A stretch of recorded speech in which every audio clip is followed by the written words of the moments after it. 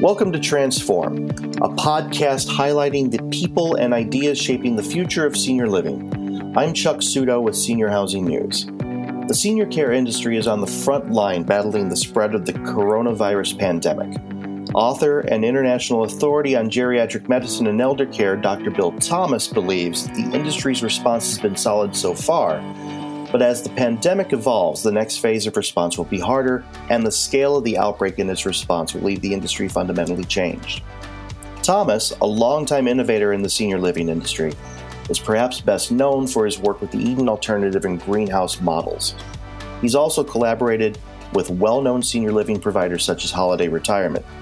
In recent years, Thomas has become a major proponent of small home living for older adults with his multi-ability, multi-generation inclusive communities concept, or MAGIC, as well as Minka, a prefabricated home design concept in which tiny homes are built through modular construction and equipped with technology to help older adults live independently.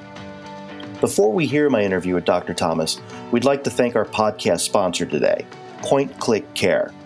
Are you looking to streamline your workflows for service industry and documentation? Visit www.pointclickcare.com to see how Point Click Care's new mobile app, Companion, can provide you with simplified services and medication delivery in the palm of your hand. And now, my interview with Dr. Bill Thomas. Dr. Bill Thomas, thank you for calling and welcome to the Transform podcast. Well, thank you for having me, Chuck. I appreciate it. We appreciate you taking time out to chat with us during this very uncertain time. So first, I wanted to ask regarding the current climate, what are your thoughts, or what are you seeing in the senior care market right now regarding the COVID-19 pandemic? Well, I guess I'll just tell you where I came from right before this interview. I was on a global call with the Eden Alternative movement, where people from all over the world are all dealing with the same challenges and issues and putting out best practices and new ideas and new approaches to help people in this time. And actually, I have to tell you, I'm seeing the best of senior living right now. I'm seeing people pulling together. I'm seeing people sharing ideas freely and supporting each other. It makes me pretty proud of the way senior living is responding to this crisis. Okay, and what are some of the best practices that were being shared during that conference call? Well, that the Eden Alternative has long been focused on the issues of loneliness, helplessness, and boredom. And the COVID-19 epidemic is aggravating, in addition to its medical and clinical issues, it's aggravating loneliness, helplessness, and boredom. And here's the thing, we know what we have to do to sort of battle the virus back, and that does involve greater social distance. So the solution to the virus actually aggravates loneliness and boredom.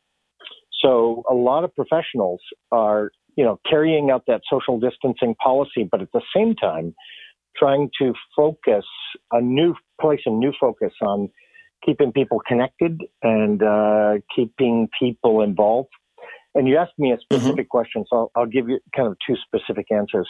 Number one, the best organizations that I'm seeing out there right now, they are focused on conceiving of the elders as part of the solution.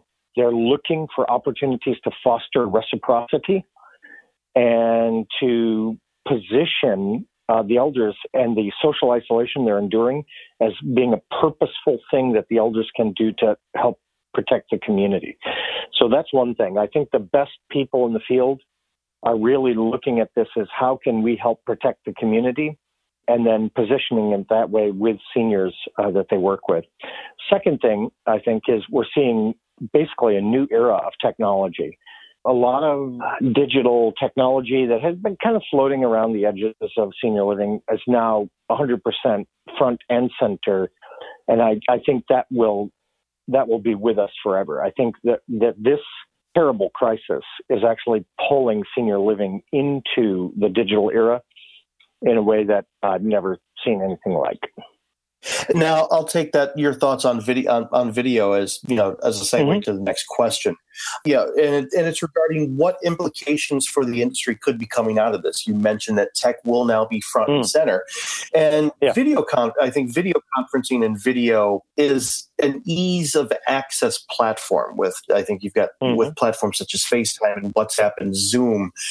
So I think that can be used with marketing campaigns and with keeping residents in touch with each other.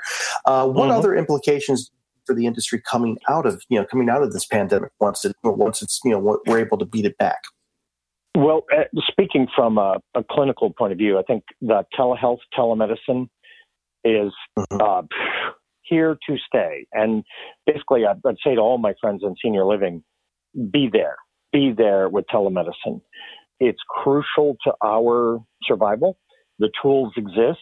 There's some great companies out there. I don't have any particular views about any single company, but I just want to say, run, don't walk, to getting a telehealth, telemedicine capability set up in your building. And again, I'm in contact with a lot of the leaders in the field, and I know a number of them already have that process underway. Okay. What are your thoughts on the, prior to the big conference call you had earlier this morning, what are your thoughts on industry response to the outbreak so far? Well, I think what I see is the industry response has been, focus inward. What do we have to do here so that we're in alignment with best practices, with public, the rules about social distancing, infection control, personal protective equipment, education for staff and elders. I think right now the focus that I'm seeing when I'm talking to senior living providers is how do we get our organization up to speed? How do we make sure that we are practicing, the standard of we're meeting the standard of practice? And I think they're doing a pretty good job with that. What I see coming is a much more challenging era. Often the early phase of the crisis is, ironically, sometimes the easiest to deal with because what you need to do is right in front of you, and there are no questions about what needs to be done. The next phase is really, a lot more challenging. It's going to involve how do you deal with transfers, with admissions, how do you deal with workforce issues? How do you make sure that we're creating an environment that really does not foster the transmission of the virus long term? So in the next 2 weeks, 4 weeks, we can all get through that. But long term, how do we change our practices and our processes so that the virus really can't spread easily inside senior living? And I have a follow-up question regarding the workforce on that. I think the Kirkland, Washington area was one of the early epicenters of the virus spreading in the U.S. And I think reports came out earlier this week indicating that one of the reasons the virus spread so fast and rapidly there was because you had workers that were pulling shifts at multiple facilities. So, this only highlights the workforce crisis that's happening in senior living. So, and as this goes on, how will the industry be able to attract workers to this who might be afraid of catching the virus? Well, I think, again, I'll give a short-term and a long-term answer. In the short term, there's going to be lots and lots of people who will take a job at a senior living community for a lot of, there are so many people, for example, in the food service industry who are now out of a paycheck and have a mortgage and a car payment. And they're good at what they do. They're good with people. They're hardworking. They have integrity. Short term, I don't really see any problem with senior living filling workforce slots. There's going to be millions of people eager to work in senior living. Longer term, you're right. We have a structural problem where our comparatively low pay and low prestige has led to some of the infection control issues that you're describing. So longer term, as the economy gets back on its feet and starts to normalize, we have to have a different value proposition for staff.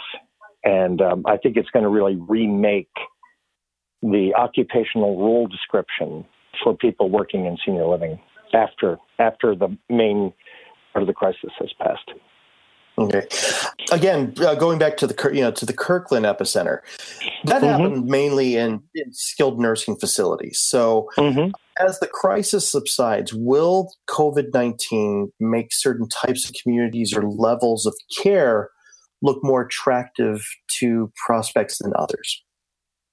I actually think that probably long term, the high density, high service level, high acuity, I guess I'd say, environments are going to take a pretty hard knock, and lower acuity settings with lower density, I think, are probably going to have a less severe experience, and that'll probably be reflected in the public mind. I mean, I think we are headed into a time where we're going to be reading a lot of headlines we would really not like to be reading.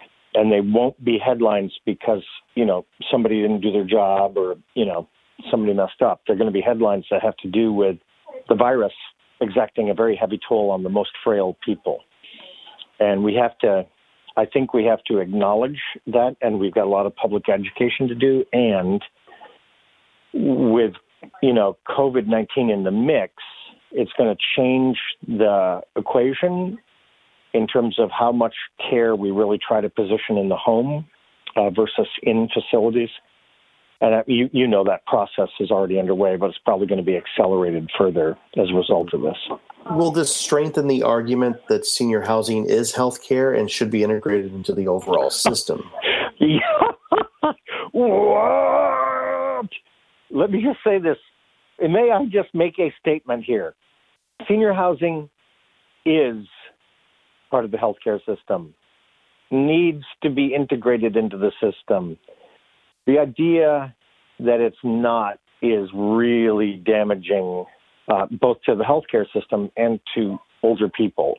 So I will say to you that I honestly think that sort of the leisure lifestyle vision of senior housing is perhaps going to be eclipsed somewhat by a vision of a kind of housing that keeps you happy, healthy, and well, rather than a lifestyle, aspirational retirement lifestyle.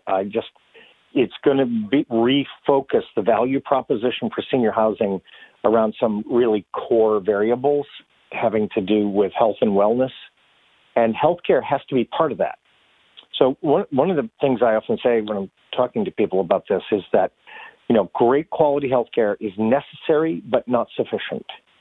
It's necessary because it's part of keeping us, well, but it doesn't provide everything we need for a good life. Healthcare does not. So senior housing is going to have to learn how to blend both the necessity of healthcare, and we were talking about telehealth earlier, with the important additional dimensions that are really rooted in just well-being. So if I say one last thing, I would be more worried about the future of kind of high amenity, high-end senior housing based on a leisure concept, and more optimistic about a vision of senior living based on a really solid foundational strategy for delivering health and wellness. So to clarify, you feel that this might put a crimp in interest and future demand for active adult long term.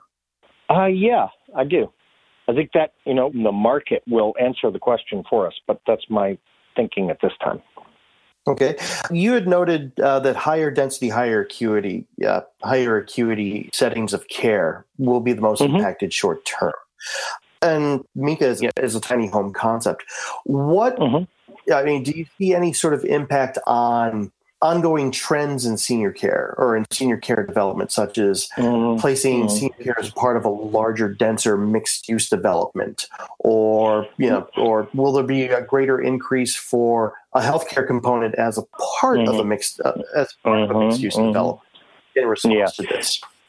A great question. I really see this terrible epidemic chiefly accelerating industry trends that are already in place. So just do a thought experiment. I don't see, as a result of our epidemic, America going out and building 10,000 nursing homes. I don't see that coming out of it. I see an acceleration of a move toward health, home, and community-based services. I see an acceleration to more distributed models, just more distributed models with less of a focus on concentration. I see a shift that is probably going to be greatly accelerated toward more middle market offerings, especially given the economic impact this is going to entail. And then finally, you mentioned it, and I have to reinforce it. I see less of a line between the healthcare system and the home, being at home. Health and home are going to be blended in some pretty interesting new and different ways going forward. But as to the premise of your question, those are all trends underway right now. Before the virus, they were underway. I just believe they'll be accelerated as a consequence of this outbreak. And with regards to those lower densities, do you feel that tiny home concepts such as Minka are well positioned to be able to fill that void moving forward? Yeah, I do. I mean, it's my earnest desire and hope that the overall architecture of housing for older people is impacted. That we see. But one of the criticisms I've had of the architecture of senior living over the past few years has been too much homogeneity. And I'd like to, if you don't mind me taking a minute, I'll make a little bit of a metaphor here. But in agriculture, in agriculture, you can get some pretty incredible yields from a process called monoculture, where you have 40,000 acres of soybeans, and with a lot of inputs and the right machinery, you can get incredible outcomes. However, that system of monoculture, even though it can be very productive, is also prone to shocks from pests or weather or other things. One bad variable can endanger your entire crop. And what I've seen in senior living, perhaps really over the last 10 years or so, is an ever-narrowing vision of what a senior living building looks like. The buildings look more and more alike in more and more places. And we've developed a bit of a monoculture in senior living. And what I'd like to see, what I think is healthier, especially in a world where, the coronavirus may not be the last shock we get, I'd like to see a more diverse set of architectures, a wider range of choices, more dispersed models that can complement the existing stock of buildings, that can add to what we have. But I think we have to diversify our architectural palette so that our customers, the people we care about, have a wider range of choices, and that the field isn't placed at such great risk by being too much alike. Okay. Regarding the need for middle market housing, I mean, it's been there. It's been talked about for at least the past year, based on what Nick's report on the future demand is. Mm-hmm.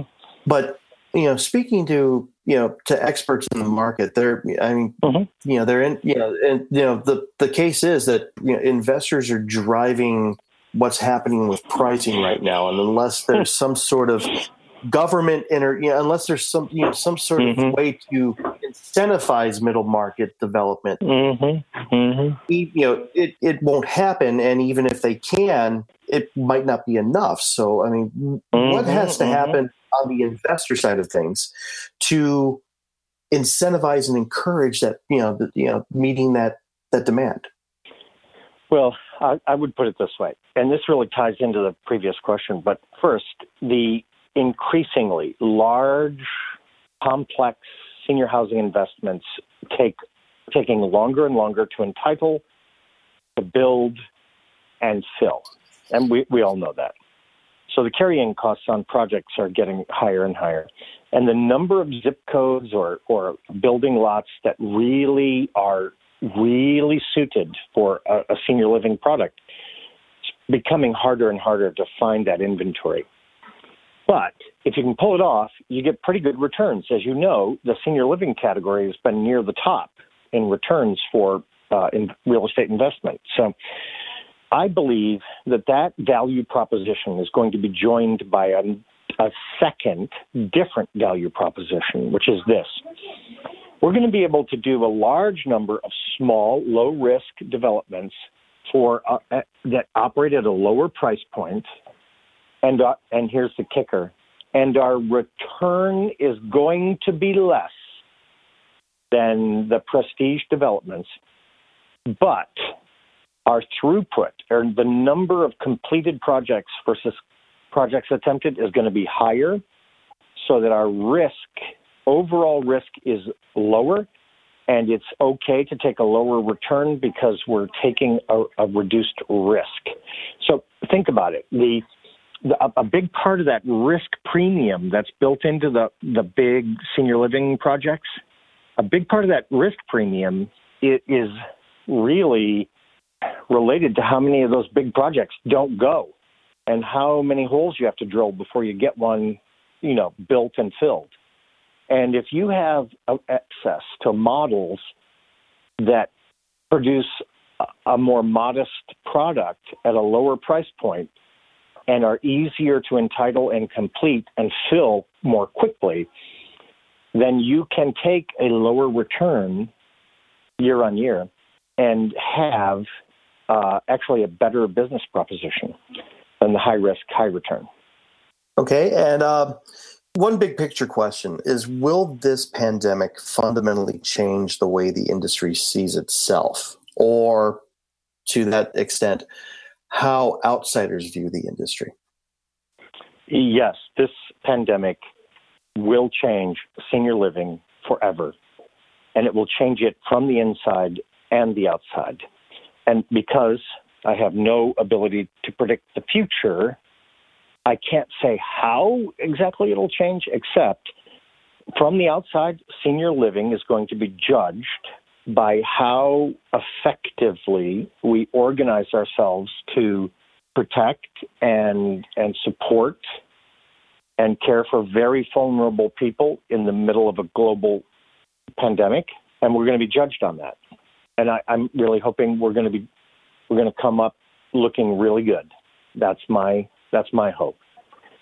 But it's also going to change us from the inside, in that, if you're playing a game, like a board game, like say Monopoly, and somebody comes along and flips the game board over, and you could try as hard as you want to put all the money back and all the pieces back and restart the game, but you cannot restart the game.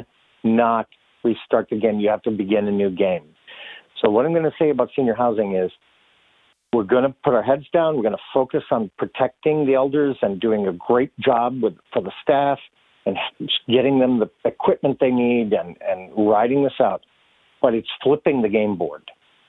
And after you flip the game board, you have to reset the pieces. And that's where senior living is going to be for the next 3 to 5 years, just figuring out how to set the pieces on set up a new game, new assumptions, new players, a new landscape.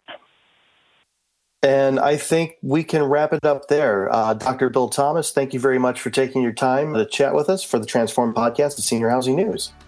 Thank you, Chuck. I enjoyed it.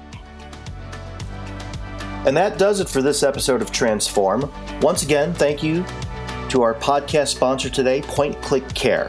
If you're looking to streamline your workflows for service delivery and documentation, visit www.pointclickcare.com to see how Point Click Care's new mobile app, Companion, can provide you with simplified services and medication delivery in the palm of your hand.